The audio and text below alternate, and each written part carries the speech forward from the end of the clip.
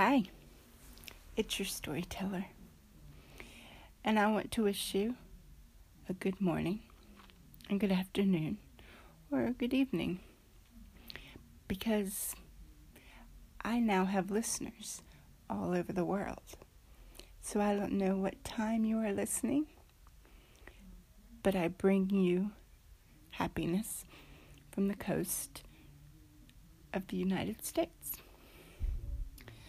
So, we're about halfway through chapter 8 of 1984 by George Orwell. So, you're listening to the Mockingbirds, readings from The Damned, and I'm just going to fall right back into it. So, put your earbuds in. I'm ready to read. Just since it's been a while, we'll recap. So, Winston went walking in the area where the proles are. And so, he saw an elderly gentleman go into a bar. And he took a risk of going in and speaking to the old man. So, that's where we left off. I was having a little bit of technical difficulties. Apparently the mic that I bought didn't work with anything that I owned. Not computers, not iThings, nothing. And I tried different dongles, which that word is right up there with moist and panties for me. Dongle, okay? I tried different variations of turning it off and turning it on again, apps, programs, the whole nine. Never could get the external mic to read. So, y'all are just going to have to deal with shitty sound until I figure out what I need to do. And if there's anybody out there who knows how to record externally from an iPad, iPhone, whatever, I would greatly appreciate a message. You can find me on Twitter at damnedbooks_451. So, if you have any ideas, let me know, drop me a line, and see what we can do. You know, if I have to order something else on Amazon, just instructions, links, I don't care. I want better sound for you guys. But for now, we're just going to have to do it this way. All right, now we're going to get into the reading.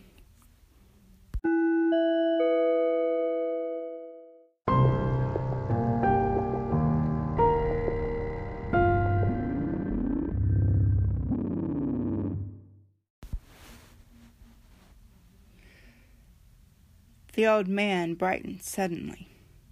"Tats," he said. "Funny you should mention 'em. Same thing came into my head just yesterday. Don't know why. I just thinking, I ain't seen a tat in years. Going right out, Dad. The last time I wore one was at my sister-in-law's funeral, and that was, well, I couldn't give you a date. Must have been 50 years ago. Of course, it was only ironed for the occasion. You understand. It isn't very important about the top hats," Winston said patiently.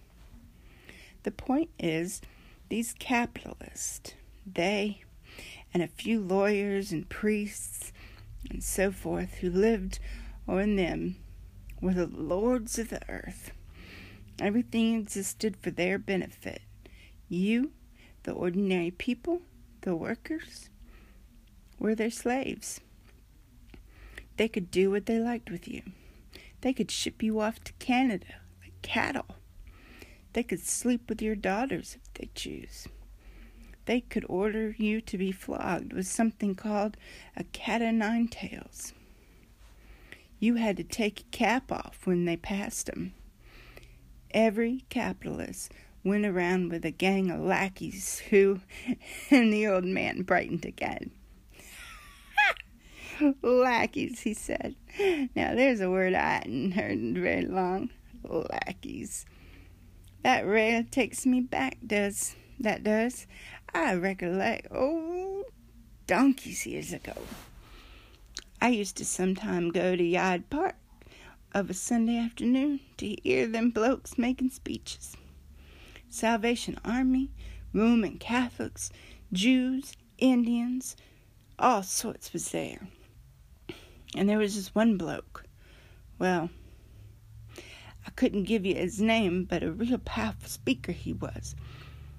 He didn't have to give it to him. Lackeys, he said.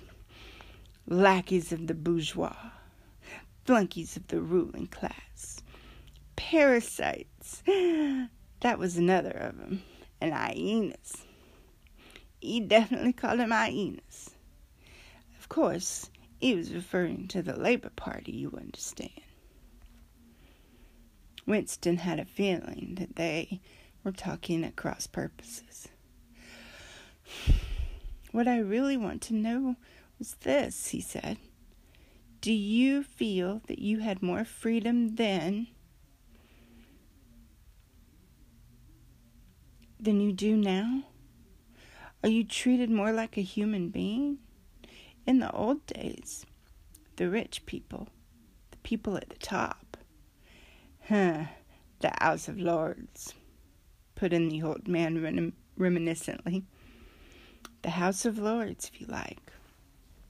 What I'm asking is, were those people able to treat you as an inferior simply because they were rich and you were poor? Is it a fact, for instance, that you had to call them sir and take off your cap when you passed them? The old man appeared to think deeply. He drank off about a quarter of his beer before answering. Yeah, he said. They like you to touch your cap at 'em. It showed respect, like. I didn't agree with it myself, but I'd done it often enough. Had to, as you might say.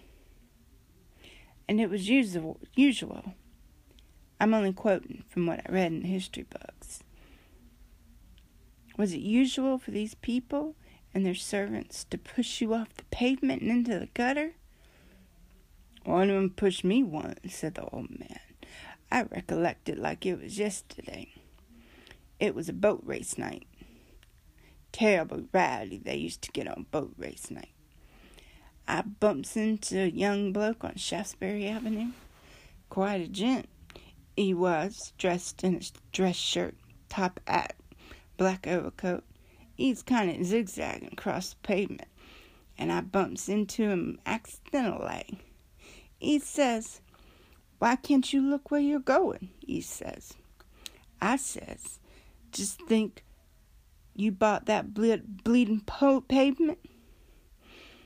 He says, "I like twist your bloody head off if you get fresh with mine." I says, "You drunk. I'll give you in charge in half a minute," I says. And if you believe me, let's put it ears and on my chest, and gives me a shove as pretty near sent me under the wheels of a bus. Well, I was young in those days, and I would have fetched him one. Only a sense of helplessness took over Winston. The old man's memories were nothing but a rubbish heap of details. He could question him all day without getting any real information. The party's history might still be true after a fashion. They might even be completely true. He made a last attempt. Perhaps I have not made myself clear.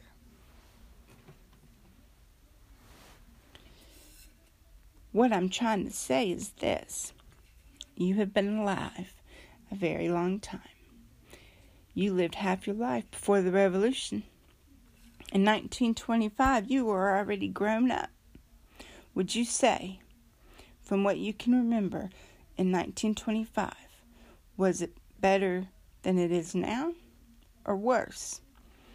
If you could choose, would you prefer to live then or now? The old man looked meditatively at the darts board. He finished his beer more slowly than before. When he spoke, it was with a tolerant, philosophical air, as though the beer had mellowed him. I know what you expect me to say, he said. You expect me to say I'd sooner be young again.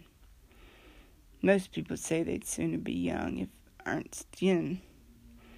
You got your health and strength when you're young.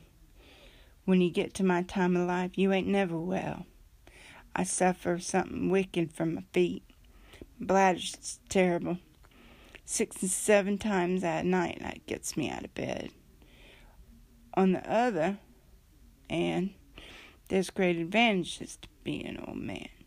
You ain't got the same worries. No truck with women. That's a great thing. I ain't had a woman in over 30 years. If you credit it, nor wanted it, that's more. Winston sat against the windowsill. It was no use going on. He was about to buy some more beer when the old man suddenly got up, shuffled rapidly into the sinking urinal at the side of the room. The extra half-liter was already working on him. Winston sat for a minute, gazing at his empty glass, and hardly noticed when his feet carried him out into the street again. Within 20 years at most, he reflected, the huge, simple question, was life better before the Revolution than it is now, would cease once and for all to be unanswerable. But even in effect, it was unanswerable even now, since with the few scattered survivors from the ancient world were incapable of comparing one age to the other. They remember a million useless things, a quarrel with a workmate, a hunt for a lost bicycle pump, the expression of a long-dead sister's face, the swirls of dust on a windy morning 70 years ago, but the relevant facts were outside of their range of vision. They were like an ant. They could only see small objects, but not the large ones. When memory failed and written records were falsified, when that happened, the claim of the party to have improved conditions of the human life had just gotten accepted, because there did not exist, and never again could exist, any standard against which it could be tested. At this moment, his train of thought stopped abruptly. He halted and looked up. He was in a narrow street with a few dark little shops interspersed among dwelling houses. Immediately above his head there hung 3 discolored metal balls that looked like they had just been gilded. He seemed to know the place. Of course.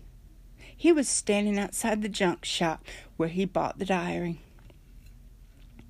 A twinge of fear went through him. It would have been a sufficiently rash act to buy the book in the beginning, and he swore never to come near the place again. And yet, the instant that he was allowed his thoughts to wander, his feet brought him back to their own accord. It was precisely against suicidal impulses of this kind that he hoped to guard himself by opening the diary. At the same time, he noticed that although it was nearly 21 hours, the shop was still open. With the feeling that he could be less conspicuous than hanging outside about the pavement, he stepped through the doorway. If questioned, he could plausibly say he was trying to buy razor blades. The proprietor had just lighted a hanging oil lamp, which gave off an unclean but friendly smell. He was a man of perhaps 60, frail and bowed, with a long, benevolent nose and mild eyes distorted by thick spectacles. His hair was almost white, but his eyebrows were bushy and still black. His spectacles, his gentle, fussy movements, and the fact that he was still wearing an aged jacket of black velvet gave him a vague air of intellectuality, as though he had been some kind of literary man, perhaps a musician. His voice was soft, as though faded, his accent less debated than the majority of the proles.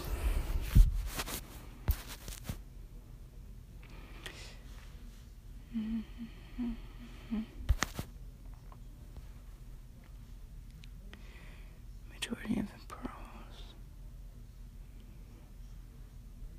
I recognized you on the pavement, he said immediately. You're the gentleman that came in and bought the young lady's keepsake album. That was a beautiful bit of paper, that was. Cream laid, used to be called. There had been no paper like that made for, I dare say 50 years. He peered at Winston over the top of his spectacles. Is there anything special I can do for you, or you just want to look around? I was passing, said Winston vaguely. I just looked in, and I don't want anything in particular. Just as well, said the other, because I don't suppose I could have satisfied you. He made an unapologetic gesture with his soft-palmed hands. You see how it is? An empty shop, you might say. Between you and me, antique trade's just about finished. No demand any longer. No stock either. Furniture, china, glass, all been broken up by degrees. And of course the metal stuff, mostly been melted down. I ain't seen a brass candlestick in years. The tiny interior of the shop was in fact uncomfortably full, but there was nothing in it of any slightest value. The floor space was very restricted because of all around the walls were stacked innumerable dusty picture frames. In the window there were trays of nuts and bolts, worn-out chisels, penknives with broken blades, tarnished watches that did not even pretend to be in working order, and other miscellaneous rubbish. Only on the small table in the corner was a litter of odds and ends, lacquered snuff boxes, agate brooches, and the like. Something as though they might include something interesting. As Winston wandered over the table, his eye was caught by a smooth, round thing that gleamed softly in the lamplight. He picked it up. It was a heavy lump of glass, curved on one side, flat on the other, making almost a hemisphere. It was peculiar softness, as of rainwater, in both color and texture of the glass. In the heart of it, magnified by the curved surface, there was a strange, pink, convoluted object that recalled a rose or a sea anemone. What is this? Said Winston, fascinated.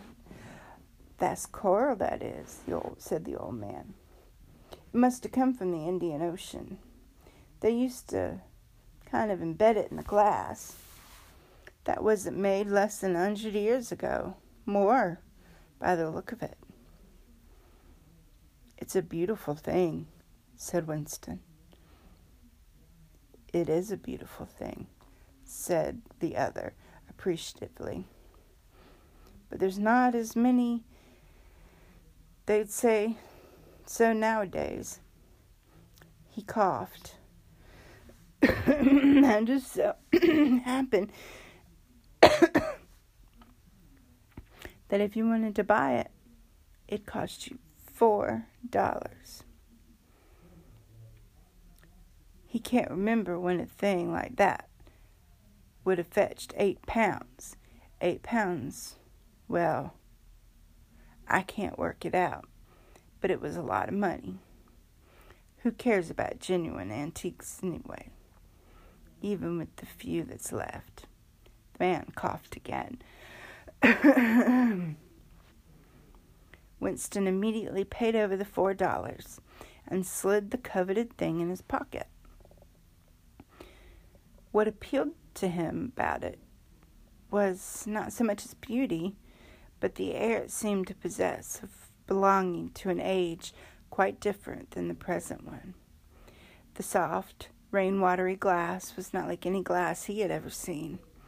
The thing was doubtedly attractive because of its apparent uselessness, though he could guess that it must once have been intended as a paperweight.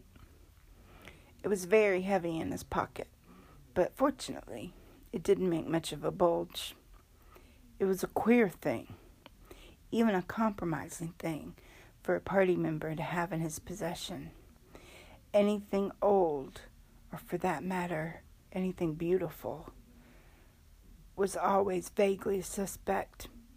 The old man had grown noticeably more cheerful after receiving the $4. Winston realized he would have accepted 3, even 2. There's a room upstairs that you might care to take a look at, he said. Not much to it.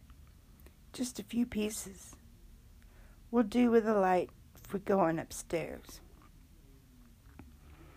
He lit another lamp, and with bowed back, he led the way slowly up the steep and worn stairs, along a tiny passage, into a room that did not give onto the street, but looked out onto a cobbled yard and a forest of chimney pots. Winston noticed that the furniture was still arranged as though the room were meant to be lived in. There was a strip of carpet on the floor, a picture or 2 on the wall, a deep, slatternly armchair drawn up to the fireplace. An old-fashioned glass clock with a 12-hour face was ticking away on the mantelpiece. Under the window, and occupying nearly a quarter of the room, was an enormous bed with mattress still on it. We lived here till my wife died, said the old man, half apologetically. I'm selling the furniture off little by little. Now that is a beautiful mahogany bed. Or at least, if you could get the bugs out of it. But I dare say you find it a bit cumbersome. He was holding the lamp high as to illuminate the whole room, and in the warm, dim light the place looked curiously inviting. A thought flitted through Winston's mind that it would probably be quite easy to rent the room for a few dollars a week, if he dared take the risk. It was a wild, impossible notion, to be abandoned as soon as he thought of it, but the room had awakened him a sort of nostalgia, an ancestral memory. It seemed to him that he knew exactly what it felt like to sit in a room like this. An armchair beside an open fire, with your feet in the fender and a kettle on the hob, utterly alone, utterly secure. Nobody watching you, no voice pursuing you, no sound except the singing of the kettle and the friendly ticking of the clock. There's no telescreen, he couldn't help but murmuring. Ah, said the old man. I never had one of those things. Too expensive. I never feel the need of it somehow. Now that's a nice gate-leg table in the corner there. Of course, you'd have to put new hinges on it if you wanted to use the flaps. There was a small bookcase in the other corner. Winston gravitated towards it. Contained nothing but rubbish. The hunting down and destruction of books had been done with the same thoroughness in the prole quarters as everywhere else. It was very unlikely that there existed anywhere in Oceania a copy of a book printed earlier than 1960. The old man, still carrying the lamp, was standing out in front of the picture in a rosewood frame that hung on the other side of the fireplace, opposite the bed. Now, if you happen to be interested in old prints at all, he began delicately. Winston came across the picture. It was a steel engraving of an oval building with rectangular windows, a small tower out front. There was a railing running around the building, and at the rear end there appeared to be a statue. Winston gazed at it for some moments. It seemed vaguely familiar, but he did not remember the statue. Frame's fixed to the wall, said the old man, but I could unscrew it for you, I dare say. I know that building, said Winston finally. It's a ruin now. It's in the middle of the street outside Palace of Justice. That's right, outside the law courts. It was bombed so many years ago. It was a church at one time. Saint Clement's Dane, its name was. He smiled apologetically, as though conscious of saying something slightly ridiculous. He added, "Orange and lemons, say the bells of St. Clement's." "What's that?" said Winston. "Oh, orange and lemons, say the bell of St. Clement's." It was a rhyme we had when I was a little boy. How it goes on I don't remember, but I know how it ended. Here comes a candle to light up your bed. Here comes a chopper to chop off your head. It was kind of a dance. They held out their arms for you to pass under, and when they got to the "here comes the chopper to chop off your head," they brought their arms down and caught you. It was just names of churches. All London churches were in it. All the principal ones, that is. Winston vaguely wondered what century in the church belonged, and it was always difficult to determine the age of London buildings.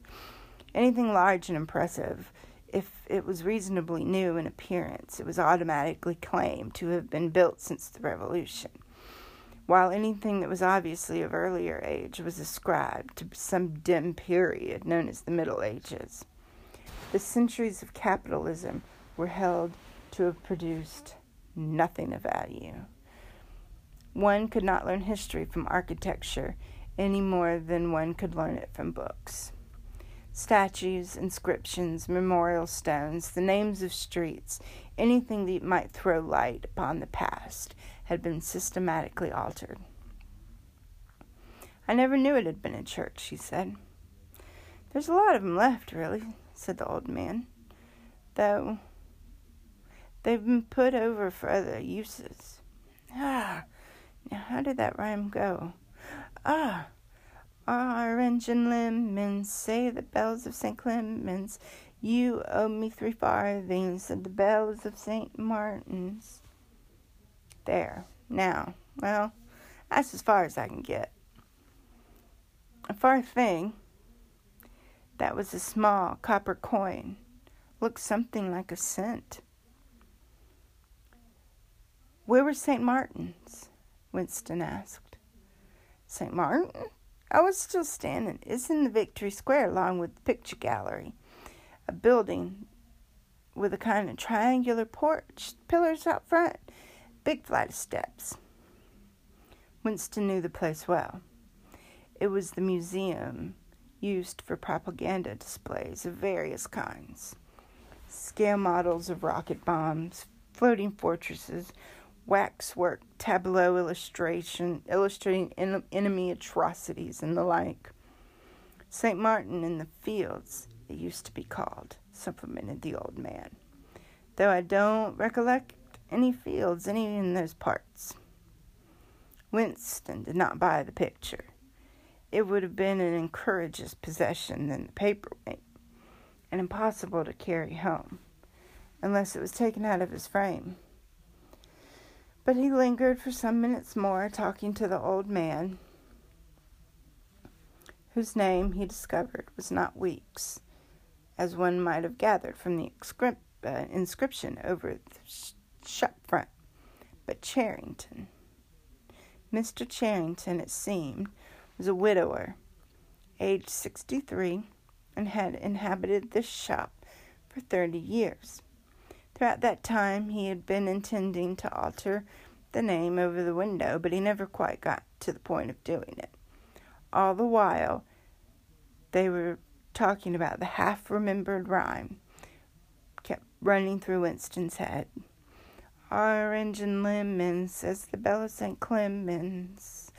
You owe me 3 farthings, said the bells of St. Martin's. It was curious. When you said it to yourself, you had the illusion of actually hearing bells. The bells of a lost London that still had existed somewhere or another, disguised and forgotten. From the ghostly steeple after another, he seemed to hear them pealing forth. Yet so far he could remember he had never in real life heard church bells ringing. He got away from Miss Charrington and went down the stairs alone, so as to not let the old man see him going out into the street before stepping out the door. He had already made up his mind after a suitable interval, a month, say, he would take the risk of visiting the shop again. It was perhaps not more dangerous than shrinking in an evening at the center. A serious piece of folly had come back here in the first place, after buying the diary and not knowing whether the perpetrator of the shop could be trusted. However, yes, he thought again, he would come back.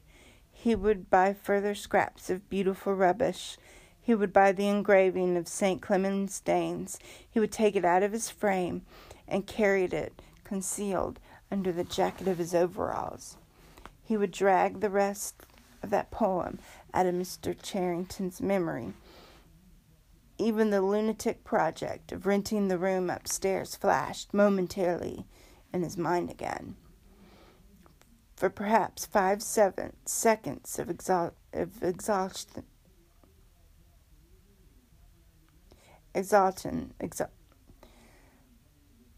Perhaps for 5 seconds of a pause made him careless, and he stepped out into the pavement with much as a preliminary glance through the window.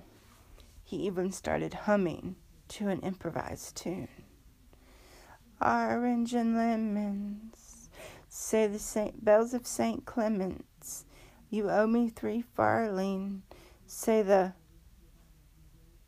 Suddenly his heart turned to ice and his bowels to water. A figure in blue overalls was coming down the pavement, not 10 meters away. It was the girl from the fiction department, the girl with dark hair. The light was failing, but there was no difficulty in recognizing her. She looked straight at him in the face, then continued walking quickly on as though she had not seen him. For a few seconds, Winston was too paralyzed to move. He had turned to the right and walked heavily away, not noticing for a moment that he was going in the wrong direction. At any rate, one question was settled.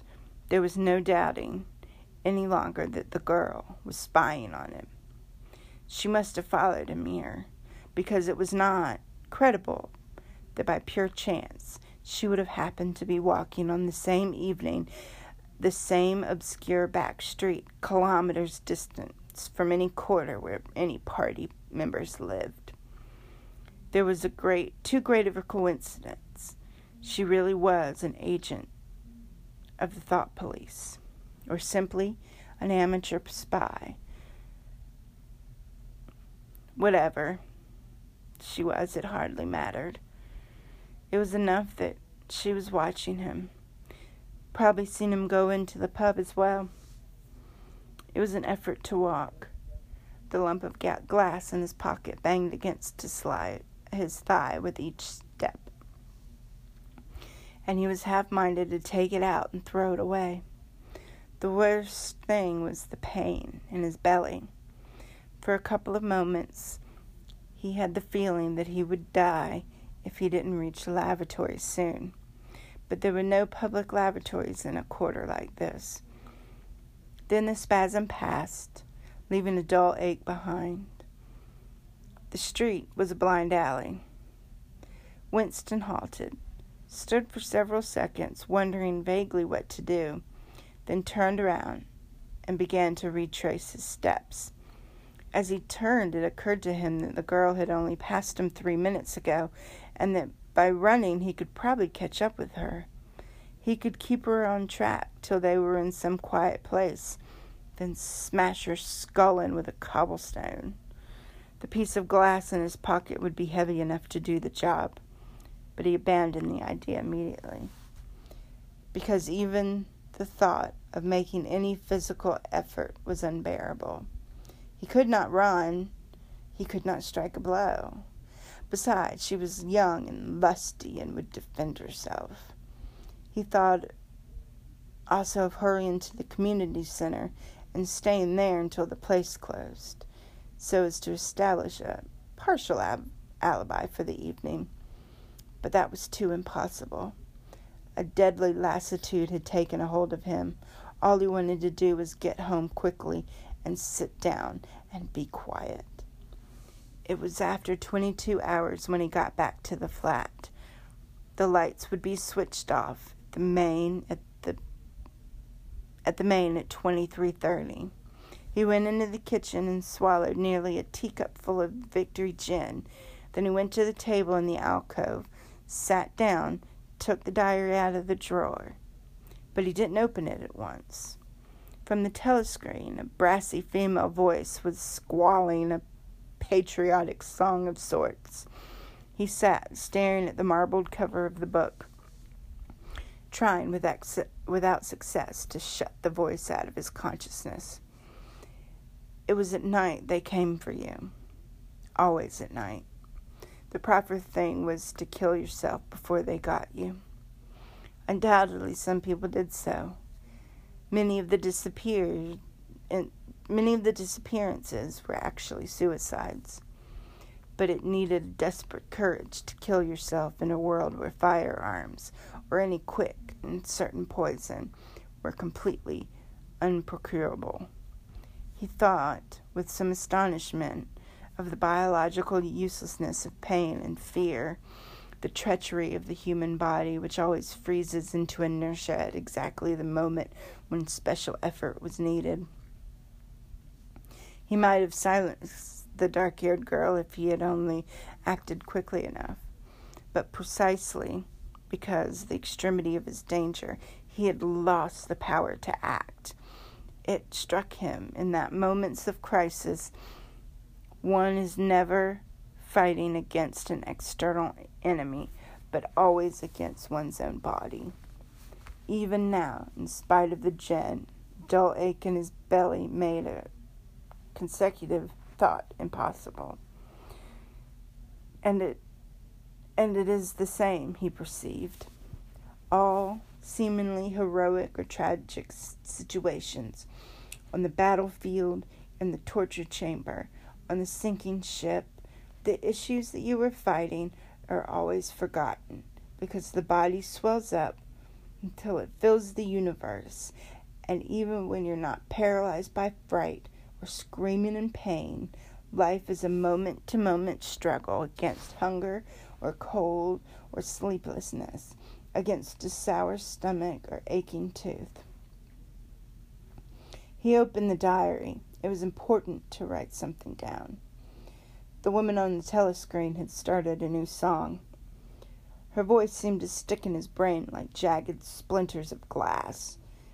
He tried to think of O'Brien, for whom or to whom the diary was written, but instead he began thinking of other things that would happen to him after the thought police took him away. It would not matter if they killed you at once. To be killed was what you expected, but before death, nobody spoke of such things, yet everybody knew of them. There was the routine of confession that had to be gone through, the groveling on the floor, the screaming for mercy, the crack of broken bones, the smashed teeth, and bloody clots of hair. Why did you have to endure it, since the end was always the same? Why is it not possible to cut a few days or weeks out of your life? Nobody ever escaped detection, and nobody ever failed to confess. When once you had succumbed to thought crime, it was certain that by a given date you would be dead. Why, then, that horror, which altered nothing, have to lie embedded in the future time? He tried with a little more success than before to summon up the image of O'Brien. We shall meet in the place where there is no darkness, O'Brien had said to him. He knew what it meant, or thought he knew.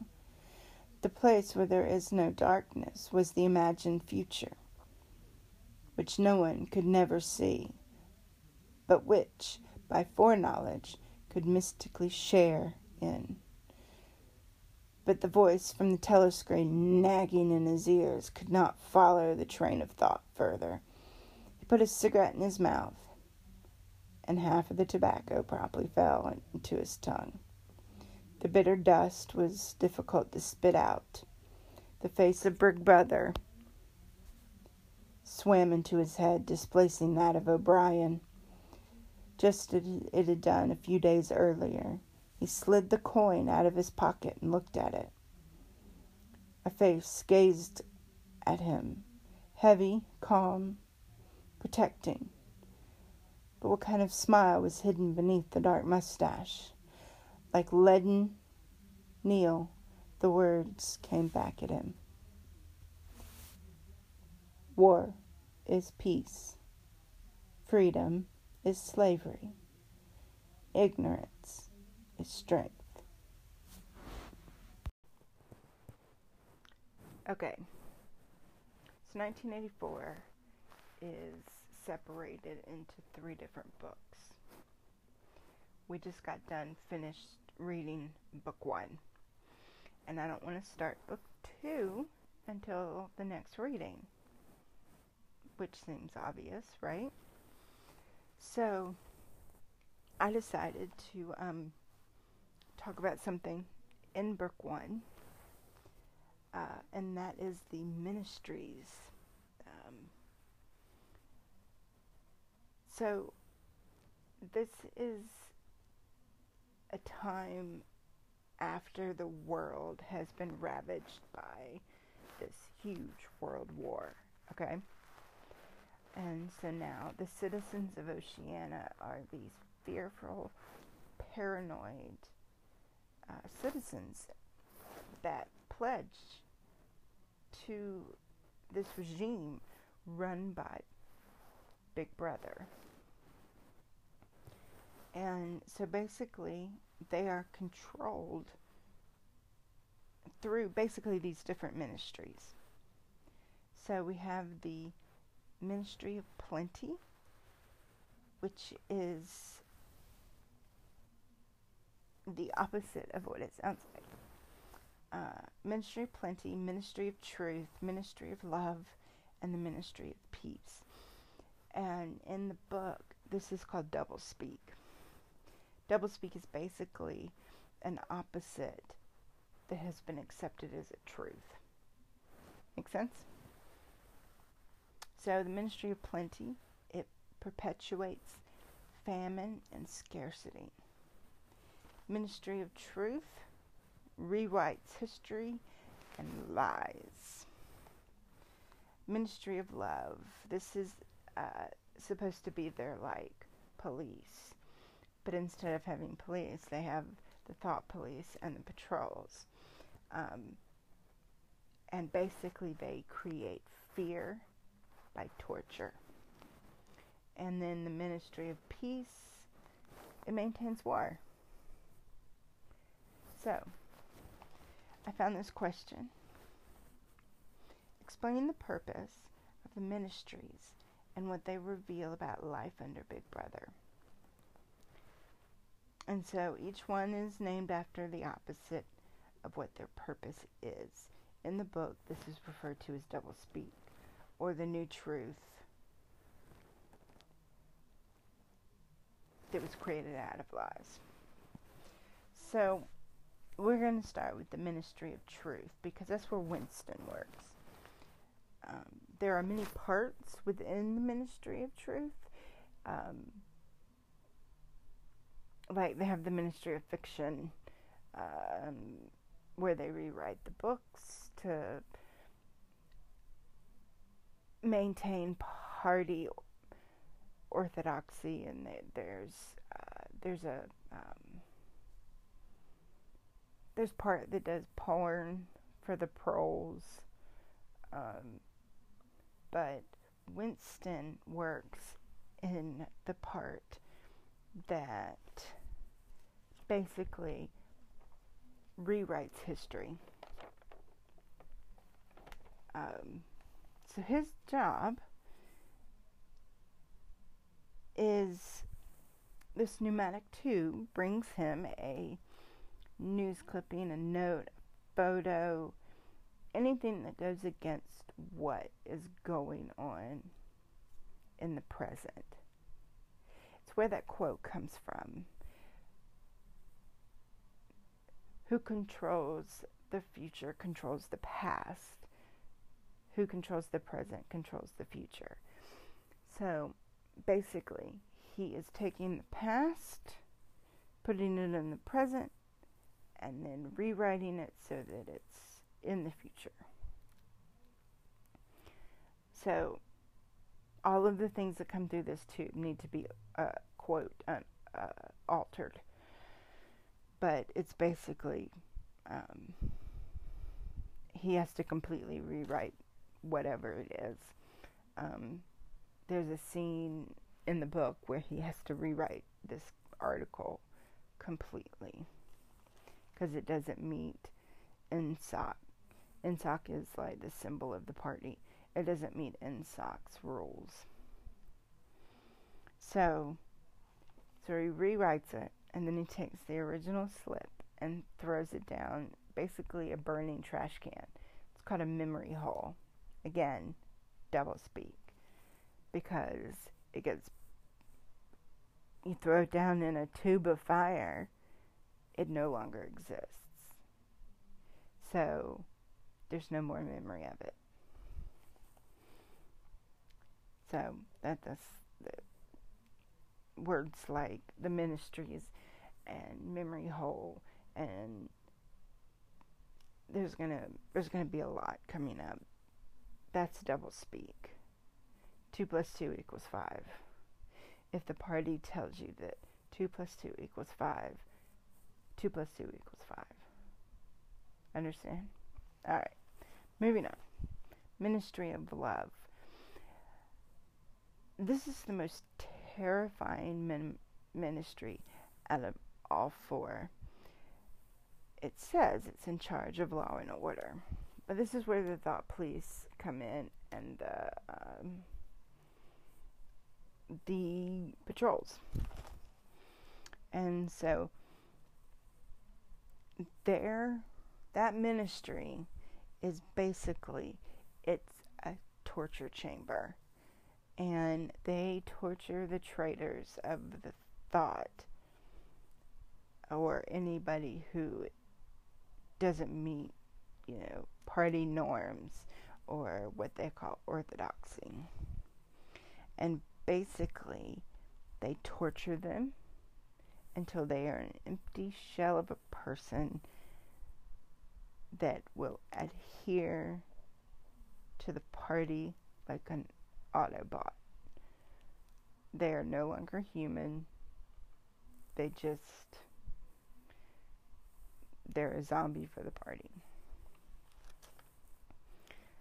Ministry of Plenty, in charge of the economy. Now, as you know, their economy sucks. Everybody's poor. Everything is dirty. So, again, doublespeak. Ministry of Plenty, what they do is they rearrange rationings and distribution, so they can control the population by providing just enough to maintain control of party members. And then the Ministry of Love, in charge of war. Really, their thing is to just change who we are fighting, like which one is our enemy, which one's our ally. And then that information goes to the Ministry of Truth. See what I'm saying? They all work together. So, all of these ministries, they represent lies, oppression, deception, and paranoia under Big Brother. So my question to you is,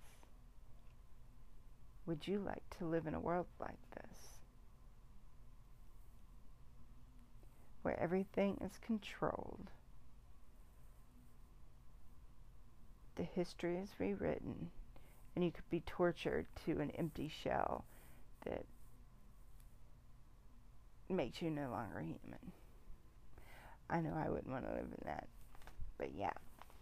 So,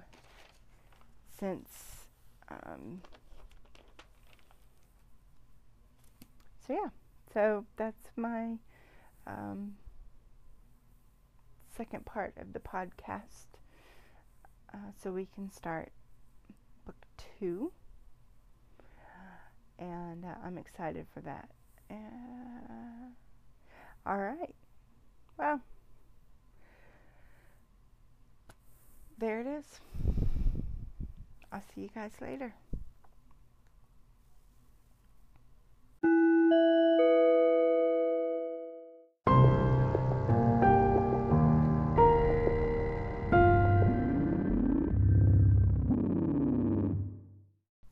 Oh, one more thing. I got this question in my DM box on Twitter, and apparently it's from I think a high school student. And the question is, what inspired you to start a podcast reading banned books? Well, Jay, here we go. So obviously I am the voice behind the Mockingbird readings. In the podcast world, I go by the storyteller. My podcast is not that old. It's only a couple months old. But I have read Fahrenheit 451, Sherlock Holmes, A Study in Scarlet, Fight Club, And we're doing 1984 now. I think that's all of them. There might be one more in there. Doesn't matter.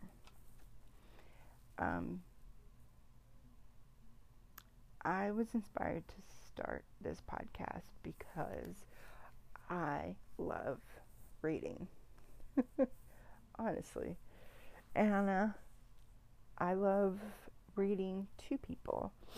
I taught kindergarten for a while, and I loved reading books to them and getting them interested in reading. My nephew, I got him interested in reading with the Harry Potter books.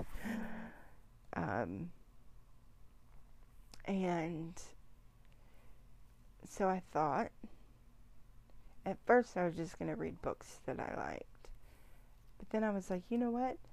Banned books. I want to read banned books. Books that were banned at one time, books that are currently banned in schools because they had some controversial idea. Like the book 1984. It was written in 1948, and it has themes of communism, and so it was banned. 1984, Fahrenheit 451, you're talking about censorship. Fight Club's banned for a lot of reasons, but mostly for violence and extreme sexual themes. A Study in Scarlet. This is funny. It was banned because the Mormons didn't want to be made fun of. So, but I believe that these books need to be read. Books should not be censored. Nothing should be censored. I believe in a freedom of speech, freedom of the press, freedom to protest. No matter what you're protesting, as long as you're not burning shit down. I don't care if you are Black Lives Matter or a fucking neo-Nazi. That neo-Nazi, you can get on your own soapbox and drown his ass out. But I'm afraid in this society, we have become angry. Like, we will protest a speaker at a college just because we don't agree with their views. Well, why don't you enter that auditorium and see what their views are? You may agree with some of them. You may not. But you can always walk out of that auditorium instead of being foolish and holding up signs and screaming at people. Go listen. And the same goes for books. Books contain ideas. They contain knowledge. They contain creativity. I mean, you can take a book like a comic book, and there's themes in those comic books. If you look at Captain America, we'll go with him.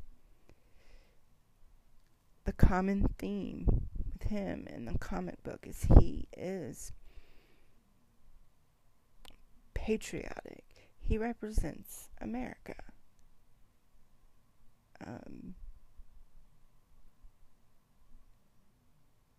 And then you know, like you have the darker ones like Jessica Jones and Alias, who represents the darker side of the comic book world. So even things as simple as comic books contain ideas. and they contain creativity.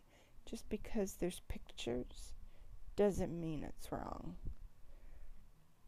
Where the Wild Things Are was banned because it had imagination and magic. A little boy dressed in a fox suit going to an imaginary island where he meets monsters, dances with them, and then goes home. Where's the harm in reading this to your children? So yeah, I believe these books should be read. These books should be heard.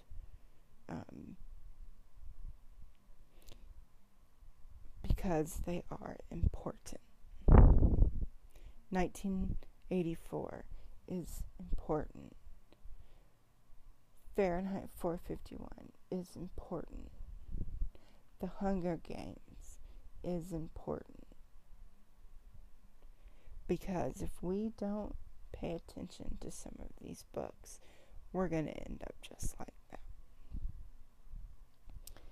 And another reason I like to read is I am dyslexic.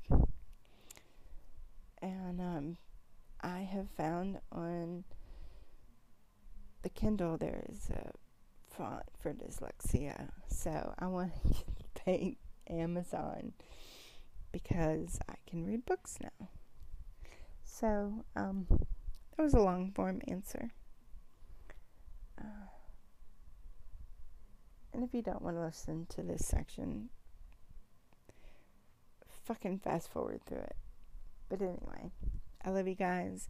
I love my listeners. And I will see you on the flip side.